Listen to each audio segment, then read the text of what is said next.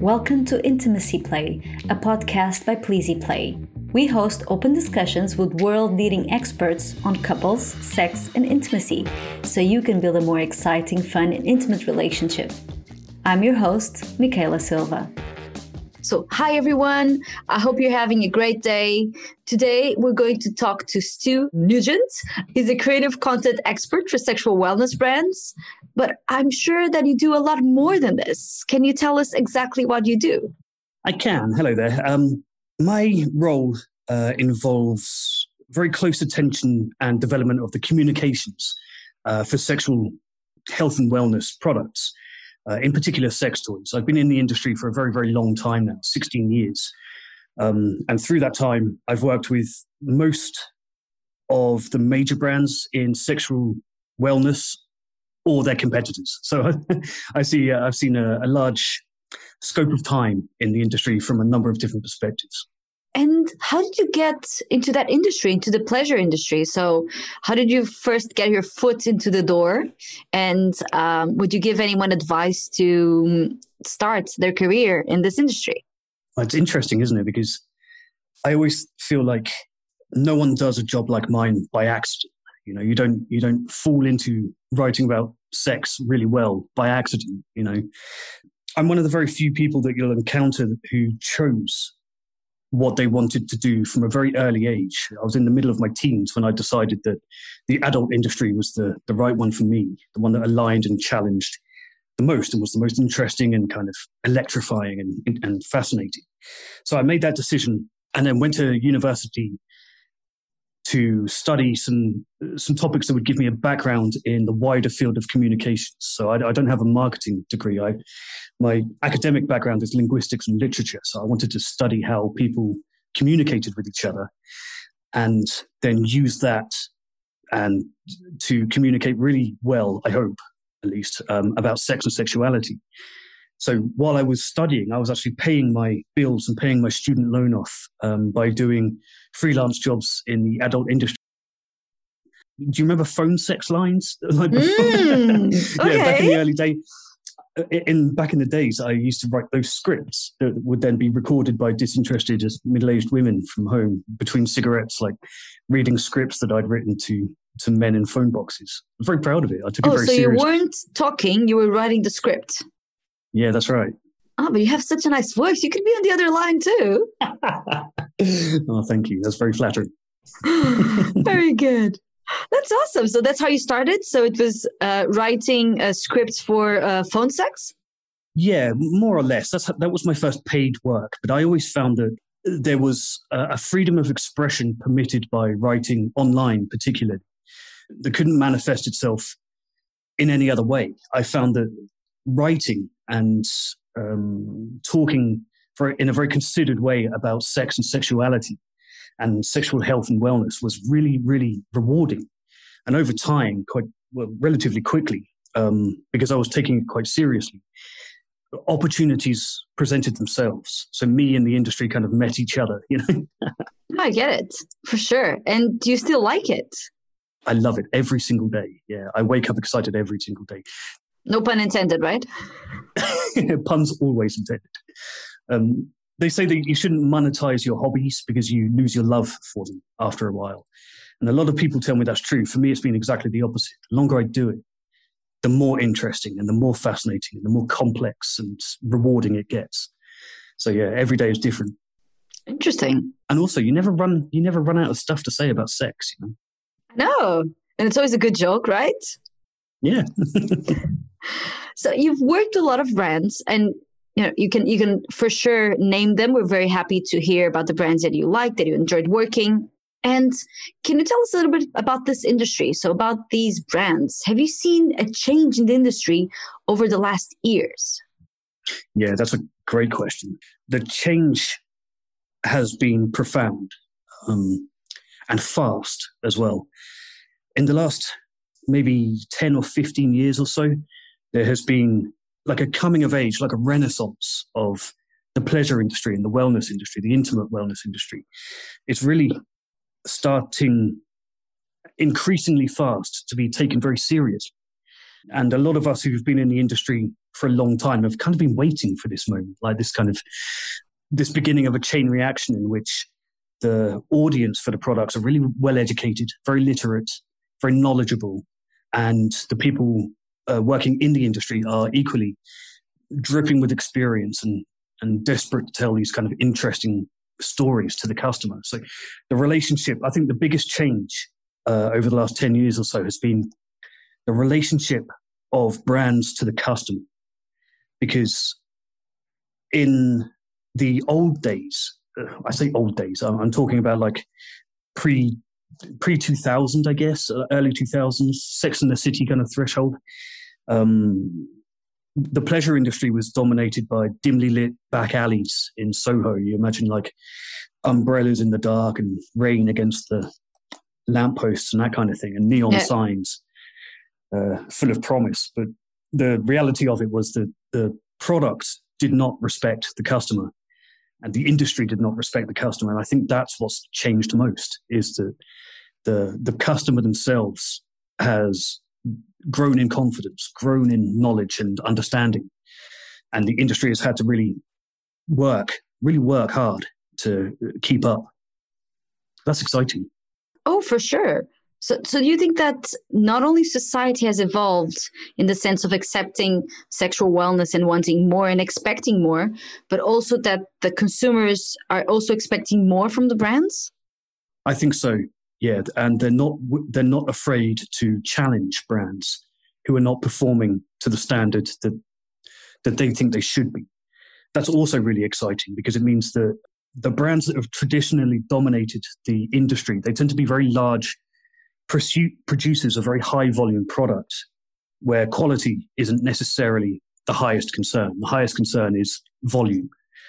So those long-standing old brands are now themselves having to deal with the fact that the customer is ready. The customer is ready to have these conversations and able to do it publicly. So what is the customer looking for? There are two ways, I think, to consider this. One is a demographic approach. And I know, as you just mentioned before we started, you're a marketer, so I'll try to keep this short, because I know that I'm... No, go ahead. Okay, good. There's a demographic approach to this, in which we categorize customers by age group, by perhaps sexuality, and by gender, maybe by identity, by income, those kinds of things. And for a long time, that was really the only way to do it. That was the only way to understand the customer, and from that infer what a customer might want. Now, though, we have a much better understanding. We use now psychographics instead of demographics, which means that instead of just having numbers, age groups, gender identities, as if you can categorize people easily into them, of course you can't. Now we have the theory that underpins all of that work. So now, instead of saying we expect this customer to be a straight cisgendered woman, 26 years old, high-paying job, we don't need that information. We need to know. We know that person is buying a sex toy potentially to augment, to make the sex that she's having better as an addition to sex rather than a substitute for it, which was the old way of looking at it. The point is that it's hard to know exactly why a person comes to us. It comes to us in the industry to buy a sex toy. But the ultimate goal surely must be fulfillment, satisfaction, pleasure. And that's kind of universal. That defies things like demographics. So what you're saying is that not only the brands are more aware that their products are being sold to increase pleasure and intimacy more than a substitute of sex or masturbation or whatever, but also that the clients are looking in that same way. So they're looking for a brand that can fulfill their needs in terms of increasing their pleasure. I think that was a bit complicated, but... I think so, yeah. I think that's right. I think another way to phrase it would be that traditionally people have shopped for sex toys according to what that sex toy can offer them separately from their everyday life. Now we understand that the customer is shopping as much more part of a normal lifestyle, as much more something to work in and to fold into a normal daily routine.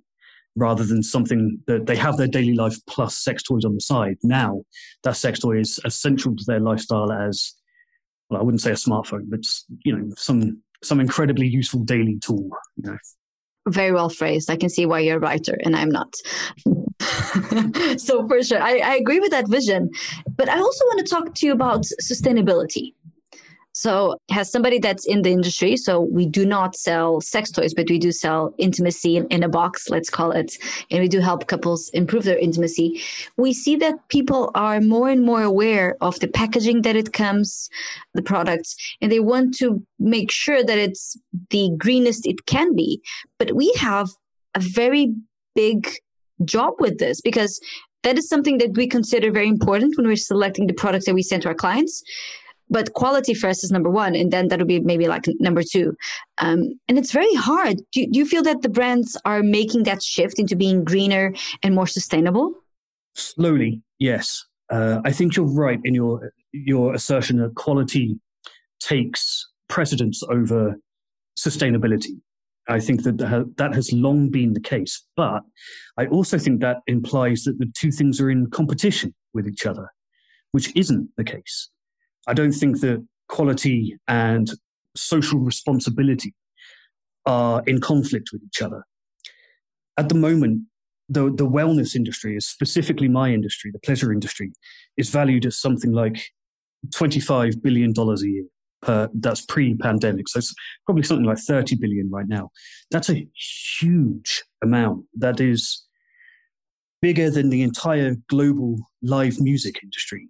So if you consider all of the rock concerts, all of the entire K-pop industry, all of that is still smaller than the sex toy industry or the pleasure industry.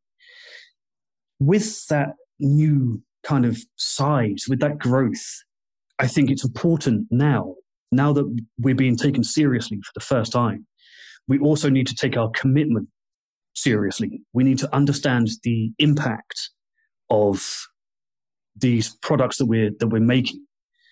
It's a little bit hard to describe exactly what that means in real terms. Perhaps I can explain it like this. At the risk of bombarding the statistics, we know that for every $1 million of revenue that the pleasure industry makes, they use 40 tons of plastic, for example. That means with an industry valued at $25 billion, that's 108,000 tons of plastic every year. We also know, due to the very highly intimate and personal nature of the products, people aren't recycling them. They're not. You don't get secondhand sex toys. They all of them go straight back into the waste stream. And sex toys tend to have a shorter life period as well. So you can imagine that 108,000 tons of plastic every year, increasing every year, going straight into landfill, into the oceans. It represents quite a major problem. And it's one that I think now, with the size of the industry, we need to tackle it now, or at least be talking about it now, rather than wait until the industry's doubled in size when the problem is doubled in size. But do you have any suggestion of how to tackle this problem? So, for instance, we try to use toys that are less battery operated. We do offer some as well, but that are more rechargeable, because then you don't waste batteries. We try to use toys that have packaging that is the least possible packaging, but still that has a good image, because that matters in this industry especially. Mm-hmm. But is there any pointers you could give to brands that they could do to improve their green footprint? Yeah, there's a few. It's interesting that you raised batteries. So I'll talk about that for a moment, because that's a particularly interesting one that people overlook. Every single motorized or powered sex toy pleasure product, whether it's rechargeable or not, requires a battery. Mm-hmm. And that battery requires usually lithium, which has to be mined.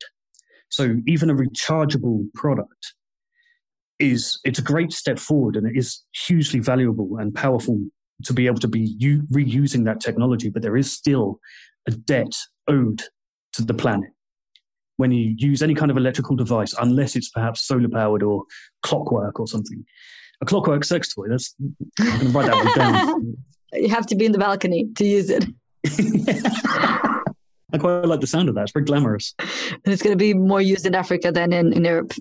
Oh, for sure. It's certainly not here in Berlin, where it's raining every day. I recently worked on a product. I wasn't involved in the development, so I can't claim any credit for that. But I worked on the communications around it.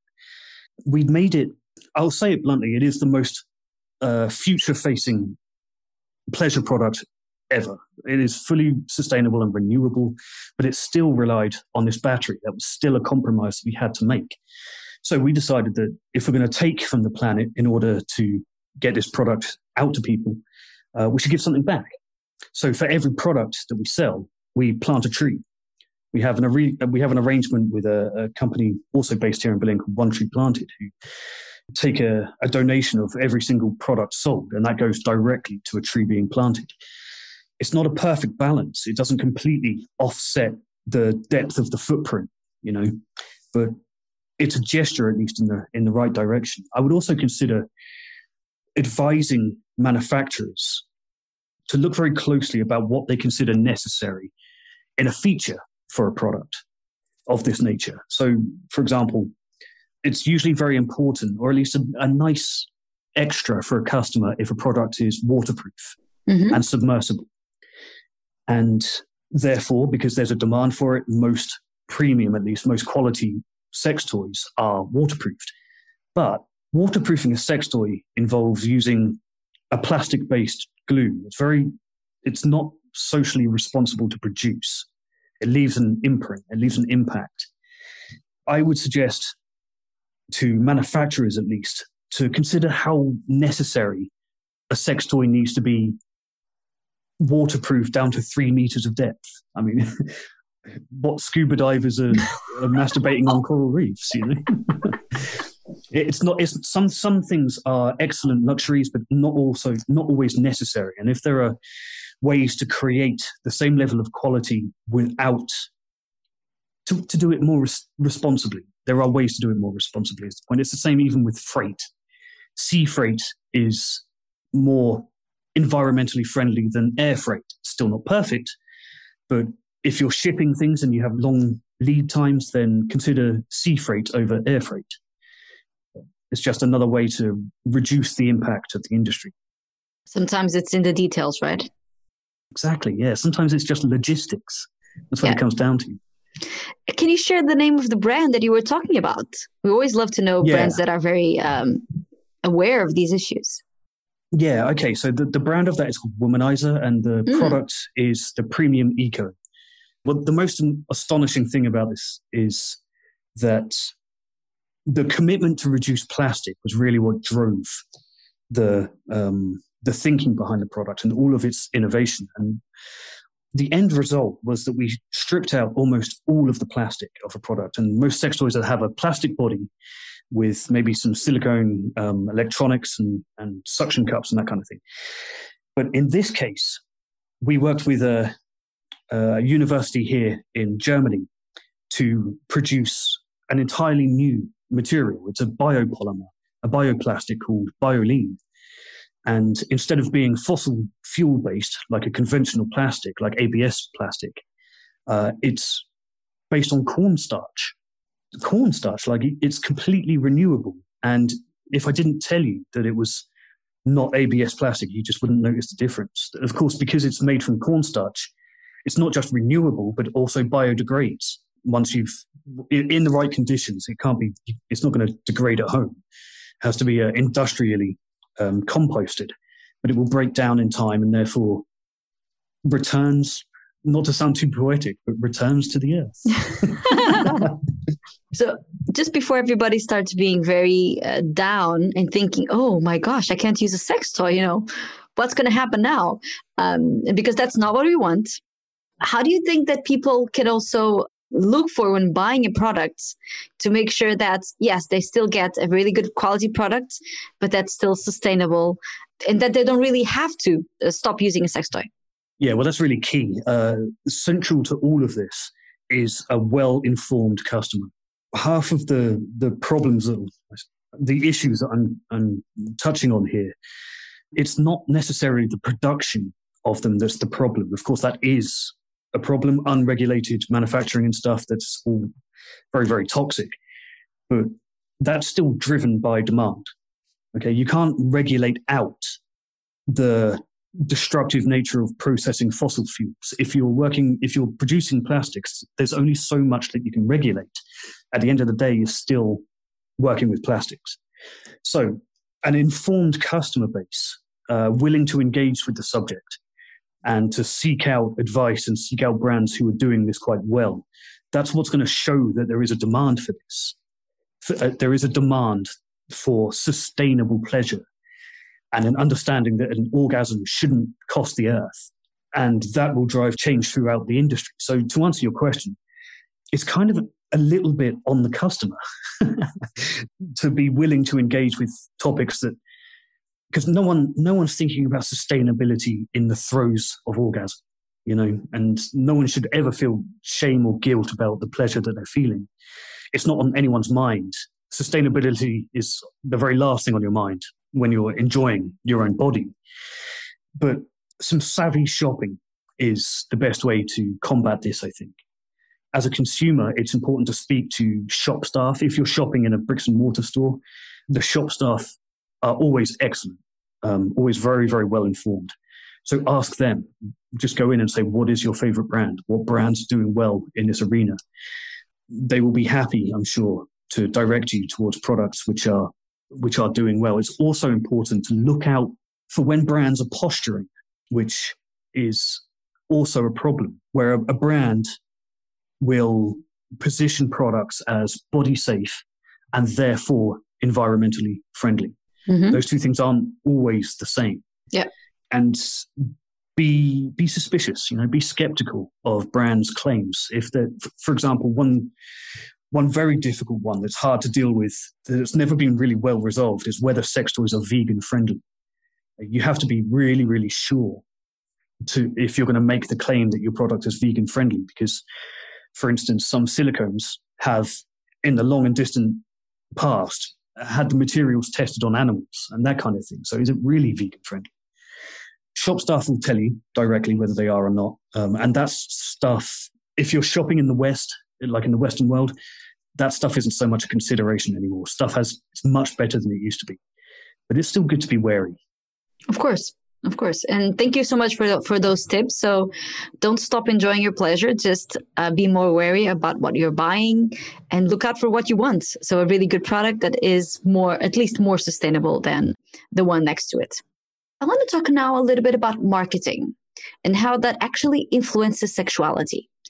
So that's part of your job, not to influence sexuality, but to market products and brands from the sexual wellness industry.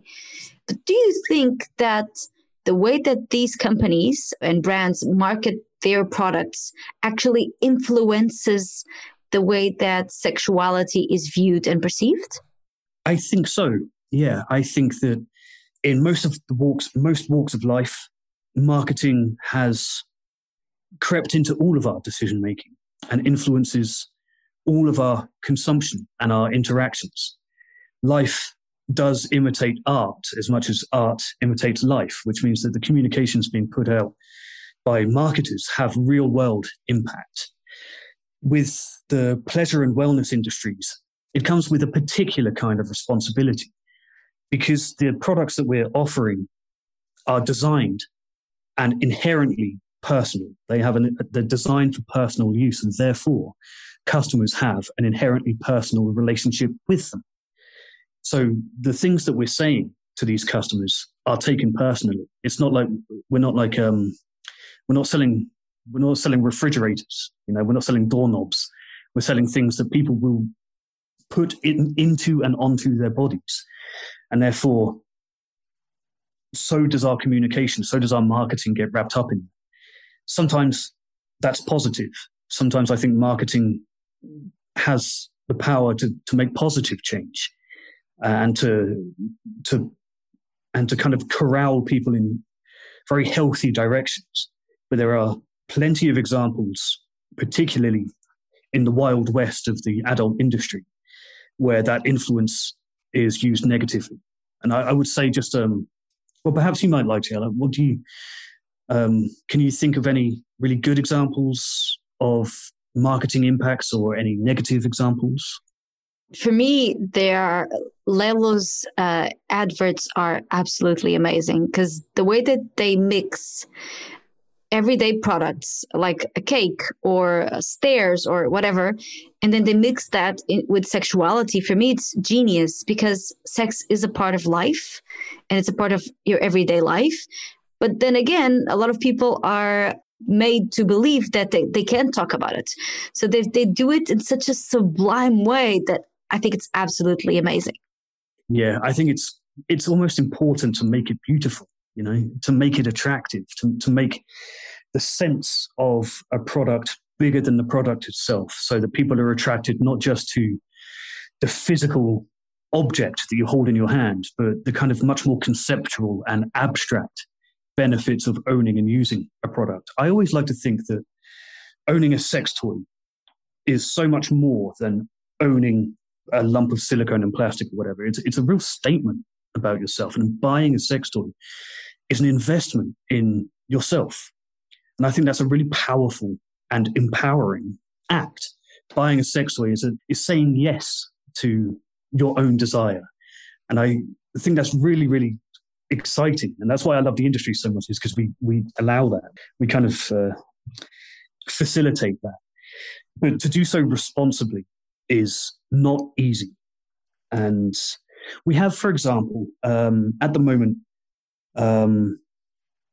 even really good brands, even brands worthy of respect and who are fighting the good fight, get it wrong sometimes. So like a misplaced pronoun, for example, might just be a typo to the copywriter who produced it, but to someone with a vested interest in their identity, to have a company as personal as a sex toy industry use the wrong pronoun for them is suddenly far more harmful and dangerous than it would be for a fridge company or a TV company or something.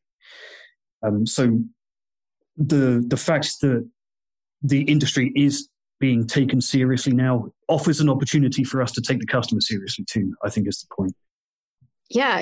When you talked about pronouns, that's something that I think, for me, that's one of the most difficult things, is to make sure that I don't get pronouns wrong, especially because I'm not English. So it's not my first language. And second, because pronouns still put people in boxes. And I believe that a lot of people don't want to be put in boxes, which is why some of them use they, them as a pronoun. But it's really hard for brands or a marketing campaign to use correctly and make sure you're not offending someone, right? Like you were saying, if you're a fridge company, people are not going to feel offended. They might say, okay, they don't understand anything about us or humans, but whatever, they're selling a fridge. But if you're talking about sexuality and you get it wrong, then it's like a huge hassle. And I understand that you're offending people. Yeah, but it's not that difficult is the thing. Like the pronoun issue, perhaps it's easy for me to say that as a native English speaker, because I'm aware, like having a couple of languages myself, that I can only speak to English. But in English, it is really easy. We do it all the time, and we talk around pronouns when we're not sure of the gender identity of the person we're talking about. We just do it all the time. So the transition to being more respectful of pronouns is quite easy in English. At this stage, I think that if you're getting it wrong, it's becoming less and less excusable. Let's put it that way. I had it was my mother's birthday the other day, and I bought her a card online from just a generic card retailer. And they sent me back an email to ask how my mother's birthday was. And the subject line of it was, "We hope your mother enjoyed their birthday." Ah. And I was like, that's just so simple. It's just so easy to do. And when you get it right, the people who notice that you've got it right notice. And the people who don't care about such things don't notice. Like there's no there's no downside to doing it like that. It works out for everybody. That's amazing. And yes, I agree that in English, it's much easier. In Portuguese, for example, the word thank you changes if you identify with being a female or being a male.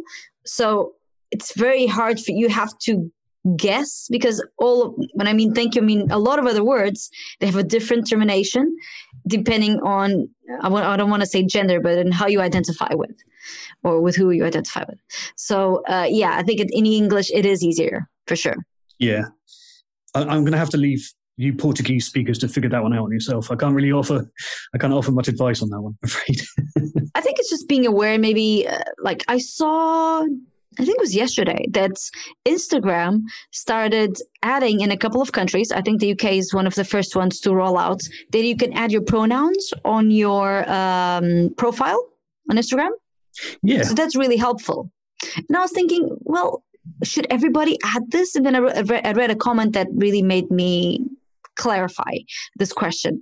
And the comment said that transvestite usually have, or a lot of times have a problem with other people when they say, this is how I identify with. So this is my pronoun. Because cisgender people that, usually identify with their organs and the way that they feel, they don't say what their pronouns should be. So it's not something that's normal. The same way I would say, like, my name is Mikaela, I can say my pronoun is she, her. But I usually wouldn't say that because I feel that it's obvious for me. But the fact that I do that, it's actually bad for the rest of people that don't feel like that.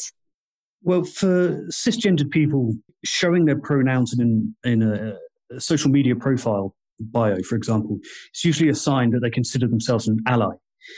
And that's fine. I completely understand that. What I don't understand is the resistance to using people's pronouns when they are stated. Because the way I always think about it is that we use substitutes to refer to each other all the time, and we get to choose what they are all the time. No one ever questions it. For example, if this was the first time you and I had ever met in person, and you said, hello, let's say your nickname was Mickey, for example. And you said, hello, my name is Mickey, nice to meet you. And I said, no, your name is Mikaela. I'm going to call you Mikaela because it's on your birth certificate. Therefore, you are Mikaela. You'd think I was crazy. So if you tell me that your pronouns don't necessarily aren't the ones that you might traditionally expect, all I can do is say, yeah, okay, that's fine. It makes no difference to me. But is there a resistance about that? I had no idea. Yeah. There's a growing upswell, particularly in conservative circles, of considering people who use pronouns other than the ones you would expect them to have been assigned at birth, to think of them as snowflakes, I guess. There's no, or very lefty, liberal, Marxist, culturally Marxist, I think is the fashionable term. That's so sad. At the moment. It just makes no sense to me. It is so sad. So let's kick it up a notch and get the levels high in terms of excitement. And with that, I want to end our podcast with a question that we ask all of our guests. How do you keep your relationship, and if you're not in a relationship, it can be any other relationship that you have been, open, exciting, and fun? It sounds like a really boring answer, but I really like talking to my partner just all the time. So I think that keeping it exciting is about not necessarily plotting and structuring when to be excited together, but to just be excited to be in each other's company, to enjoy each other. That's how we keep it fun. We enjoy each other's company. I love that answer. Stu, where can everybody find you? Usually on Twitter. I'm on Twitter as Exfututus at the moment. That's EXFUTUTUS. I deliberately keep it difficult because I'm very bad at marketing myself. I'm there on Instagram too. Just search my name, Stu Nugent. You'll find me somewhere. Very cool. So Stu has some very funny videos of putting sex toys in blenders and other videos like that. So please do search for Stu if you want to have a laugh. And if you want to read some really good content as well, especially if you're in marketing like I am, that's a turn on for sure. Thank you so much, Stu. It's been a pleasure having you with us. It's been great. Thank you so much for your time. And that was Intimacy Play. We hope you enjoyed it. To find out more about Pleasy and how we can take your relationship to the next level, visit pleasyplay.com. Then also make sure to search for Intimacy Play in Apple Podcasts, Spotify, or Google Podcasts, or anywhere else podcasts are found, and click subscribe so you don't miss any future episodes. On behalf of the team here at Pleasy, thank you for listening.